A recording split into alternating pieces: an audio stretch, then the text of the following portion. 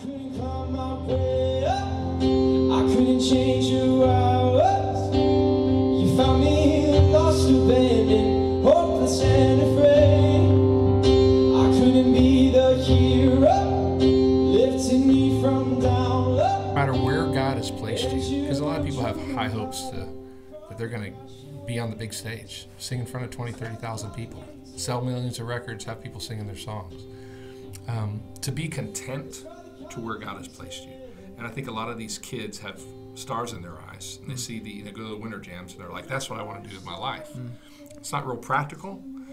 What you want to do is you want to humbly say, Lord, how would you like me to use the gifts that you've given me, and what platform will that be? In Christ I am made into a new creation. The old passed away from me.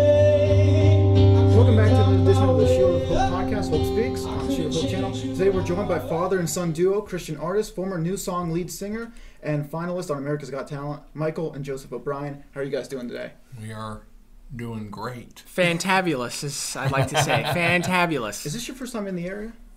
I've been here before by myself. I think you've been here with... I've been to Scranton, so I've been in kind of the area, but never specifically... What is this? Drums. Drums, yes. I've never been specifically in drums before. I've never been to drums. Yeah, and everybody that comes here always says, are you close to the office? Yeah. I've Makes heard about sense. that. Yeah. Where is your favorite spot that you've performed or have played at? Well, my experience... Oh, wait. I'll let you go first. Well, I mean, I was going to say Hawaii, but to be honest with you, there's a place in Gloucester, Virginia, and it's just a great church, small church, and I love the people, and I love going there. So, yeah, I think the coolest place that I've ever been able to perform was the Dolby Theater in California. That was just a really cool opportunity. Yeah, I mean, the performance. I won't talk about the performance, but yeah, just seeing where they have where they hold the Oscars was. I mean, he was there. It was a crazy cool theater. Crazy cool. So yeah, that'd be my favorite. Michael, real quick, tell us more about your backstory because of the new song and everything that you've been through. And, of course, listening to your interview out there, you said about, opera. Was that one of your first basic... Yeah, unfortunately, it was I tried to bring opera into the bars, which was... And if you heard any of that stuff, you would probably just shriek with pain. But I think it was a progression for me, trying to figure out where my voice was, what kind of music I was going to do.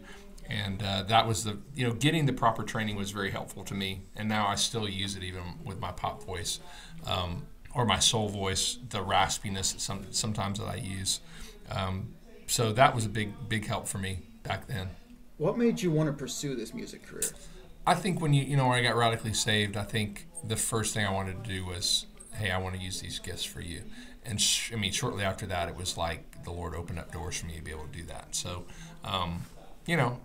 I didn't know if I was going to be able to make a living at it, and it took some time and a lot of sacrifice, and waiting on tables again, and it was hard, but it was like, hey, if you really want to do this, it's going to cost you something. So.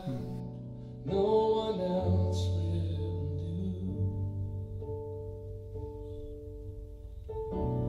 I put my trust in. I need you, Jesus.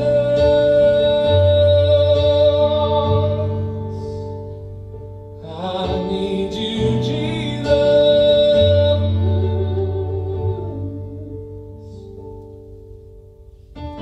'Cause my heart is yours. For life I need your hand in mine. No one else is gonna do. No one else, Jesus. I put my trust in. I need you, Jesus, to come to my rescue. Where else can I go? There's no other name mine, which I am saved in. Capture me with grace. I'm gonna follow you, 'cause this world has nothing for me. This world has nothing for me. There's nothing for me here, Lord. This world has nothing for me. Gonna follow you. This world has nothing for me. I need you, Jesus. Come to my rescue. Where else can I go? There's no other name by which I am saved. Capture me with grace. Won't you capture me with grace? I'm gonna follow you. Oh, I'm gonna follow you, Jesus, by grace. Joseph, I'm gonna put you on the spot. Who's Okay. the better singer? Who's the better singer? the better singer? By far, my dad. Oh my God. By far. We're so different. We're very different, though, yeah. But technically, definitely my dad. Technically, yeah. Well, if you ask that to 100 girls under the age of 20, they're all going to say just the opposite. But if you ask 100 girls over the age of 50, I'll say dad. Whose singers do you look up to? Well, yeah, so Charlie Puth is one of them. More of his production skills, though. Singers that I really just admire, besides my dad, I very much admire his voice. I love David Phelps' voice. I love Shawn Mendes. I listen to a lot of him. Usually any voice that's actually like very acoustic, or like not acoustic itself, but as in they usually like acoustic guitar and very chill and indie kind of folky kind of vibe. I just love those, like something that's really calming, those kind of voices. So it could be like what's his face? Drew Holcomb in The Neighbors. Yeah, I love Drew Holcomb's voice, and yeah, there's a lot, but those are some of the few. Now, I said this once and I'll say it again. Okay. Shawn Mendes, I was waiting for you. Like, you sound just like him, and like your personality, I've never met him, but being on stage and like you just listen to like his interviews and everything else, you sound just like him. And I was waiting for you to sing a song by him too. Oh, really? Yeah. The Niall Horan song. You did a great job. Oh, thank you. Yeah, I love Niall. But yeah, I've gotten comments sometimes just because of the vibrato. Our vibrato, Shawn Mendes and I are like very quick and kind of similar. So I've gotten that before. But thank you. I appreciate it. Now, Christmas Shoes. I want to get in that because that's still a song that probably one of my favorite of all time. I know it makes my mom cry. Sure, man. Especially when she watches Rob Lowe on the TV perform the movie. They say that when they cry, they buy. Oh, yeah. Was that song, now I don't know the backstory, so was that song written and then the movie came out, or was that song written for the movie, or did it have no... It was an email that was sent to a radio station. The radio station gave it to Newsong, wrote it, and then it became a single, and then the movie came out. And then the Christmas Blessing came out after that, and there was like a trilogy, like Star Wars saga. But so that's kind of how the progression of it. Okay. Just as big as the Star Wars trilogy too. It was huge. It was voted the saddest song in London some years ago. #1 saddest song of all time of all genres of music. So I don't know if that's an honor or... Yeah, what an achievement. I can definitely believe that. A finalist on America's Got Talent. First of all, congratulations on the achievement. Thank you. Now, to sort of correct it, it's actually quarter-finalist. So, yeah, so finalists. I mean, I was a finalist in the quarters, so that works out. Secondly, can you tell us a little bit of what it was like? Yeah, it was big. A lot of production things go into the show, so a lot of behind-the-scenes work, a lot of interviews. They say, at least from what I heard some of the producers say, for every hour of TV, for every minute of TV, there's an hour of filming. So, if you have a 60-minute show, 60 hours, So it's a lot, and it's very fast-paced. You have to just roll with the punches. You can't really plan much because plans always change. But yeah, no, it was a great opportunity, and I'm still thankful that I was able to be on the show and get that experience. So it was big is probably the best word I could describe. Just a really big experience, yeah. This question is for both of you. Music speaks to so many individuals. Whether they can or cannot sing or play an instrument, it's one of the most relatable aspects of life. Sure, yeah. You can make people smile. You can make people cry. A song can tell a story of characters with no faces attached, but put the listeners into the story themselves. What stories do you wish to tell with the songs you write? I mean, honestly, if it's not pointing back to Christ personally in some perspective, even if it's a love song, it all has to be Christ and God. And to me, what I want listeners to walk away from, yeah, I can use some of these funny things to make people laugh, but ultimately, I don't want to waste their time without sharing the gospel or letting them know that Christ is in the center of it all. So to me, that's the ultimate. If I'm going to be a Christian artist, I mean, if I want to be just an artist that gets out there, it's probably a different thing. But that, for me, that's where it's at. Mm-hmm. Yeah, and tagging along with that, so kind of like in addition to that, my goal has always been, because God is a creative God, therefore we are to be creative. And I think it's really cool whenever you take these concepts, like maybe putting music to scripture, or no, scripture to music is what I mean, and taking really biblical themes, but creating beauty out of that in a different way can be really powerful, especially since I would say music nowadays can be very generic and very shallow.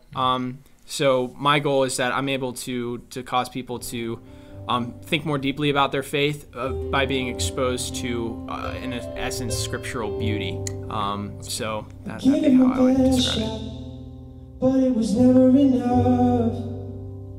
Pain was all that I got, and I always gave up. I was feeling all the weight of every sin and mistake, regretting every step in all the choices I made. I couldn't climb my way up, I couldn't change who I was. You found me lost, abandoned, hopeless and afraid. I couldn't be the hero, lifting me from down low, and you drew my heart out from the crashing waves. That's why they call it getting saved. That's why they call it getting saved. You hold me together and keep me alive. So how could I ever leave your side? And when I'm feeling all the weight of every sin and mistake, I remember how you took it all and washed it away.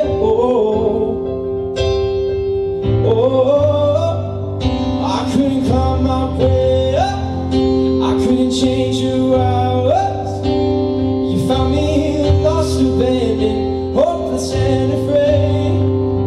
I couldn't be the hero, lifting me from down low, and you drew my heart out from the crashing waves. That's why they call it getting saved. That's why they call it getting saved.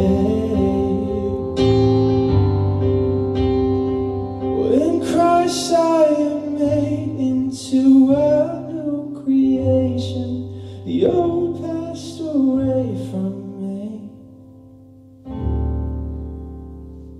In Christ I am made into a new creation. The old passed away from me.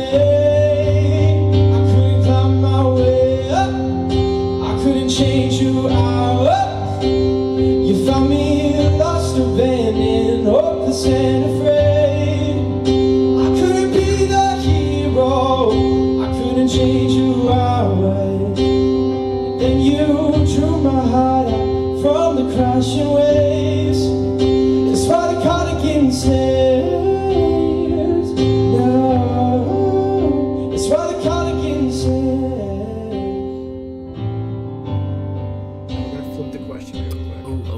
When everything is all said and done at the end of both of your lives, what do you hope the story of your life is going to be, looking back at your career from the other people's perspective? What do you want them to say? Well, I mean,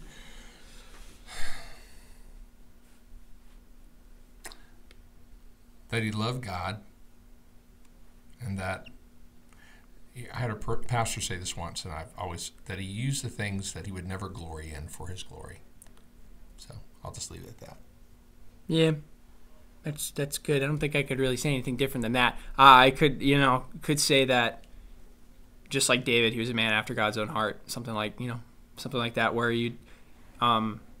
people are able to look at you and they felt like you exemplified humility and that you counted others more important than yourselves, and also counted Christ as most important, and so that people clearly see that, and that they end up worshiping God because of you and not worshiping you. So, yeah, I think... Two real quick questions here. On an episode a few weeks ago, we talked to Pastor Keith Evans about family life. He expressed that he's starting to see families come into the church, but he's also seeing families leave the church. As a strong family yourselves, how do you keep that going through God? Like, what is your process? How do you guys keep the family aspect? Well, I mean, they're getting to an age where they have to decide for themselves. I mean, there was a time when they were under our roof that you're going to church. I mean, and we, I think... Looking back, I wish we would have been more solid at one place for a long time. But to me, it's a priority. The Bible says not to, what's the scripture? Forsake meeting together, or do not neglect to meet together. Yeah. So, you can only model that and pray that that becomes a priority in their lives when they start having kids and they get married. But yeah, I mean, I wish I could just control all my kids, but... That's not going to help them. Well, grow. He tracks us, so that works. I do stalk them. Tracks us with Live 360. Yeah. I'm going to end with this for the musicians out there, anybody in their career. If there's someone out there today listening to this podcast and hearing your stories that inspire to be a musician, a lead singer, or in any career, what would you say to them to fulfilling their dream? Do you want to help? I mean, I'll have something to say, but go ahead. Okay. I'd say for me, because I know what his answer will be, so it's just to kind of, I guess, mix it up, is I tend to see that a lot of musicians will take themselves way too seriously, and they'll also forsake, especially for people, like I'm on a worship team at college, and I think it's easy to not have a servant's mindset for some weird reason when you're going to a church to lead worship. You can be very like self-focused and like, this is what we want. Oh, we're not staying in this hotel? Well, now this is going to be the worst trip ever. And, they start complaining, or it can be easy to do that. And I would say to people who being aspiring musicians, especially in the Christian music industry, my dad's taught me this a lot, is just to come in with a mindset of serving and servanthood. So that when you come to a church, they're not, you're saying constantly to them like, hey, like, thank you for serving us. Is there any way we can serve you? And having that mentality that, Jesus Christ was the best servant among us all. So we should seek to be that as well. But yeah, no, definitely reflecting the glory from, yourself to Christ, and being kind of like a pointer instead of, a sponge and soaking up everything that everyone tells you. It's like, no, we want to point back. I don't know if that's a good analogy. Anyway, go.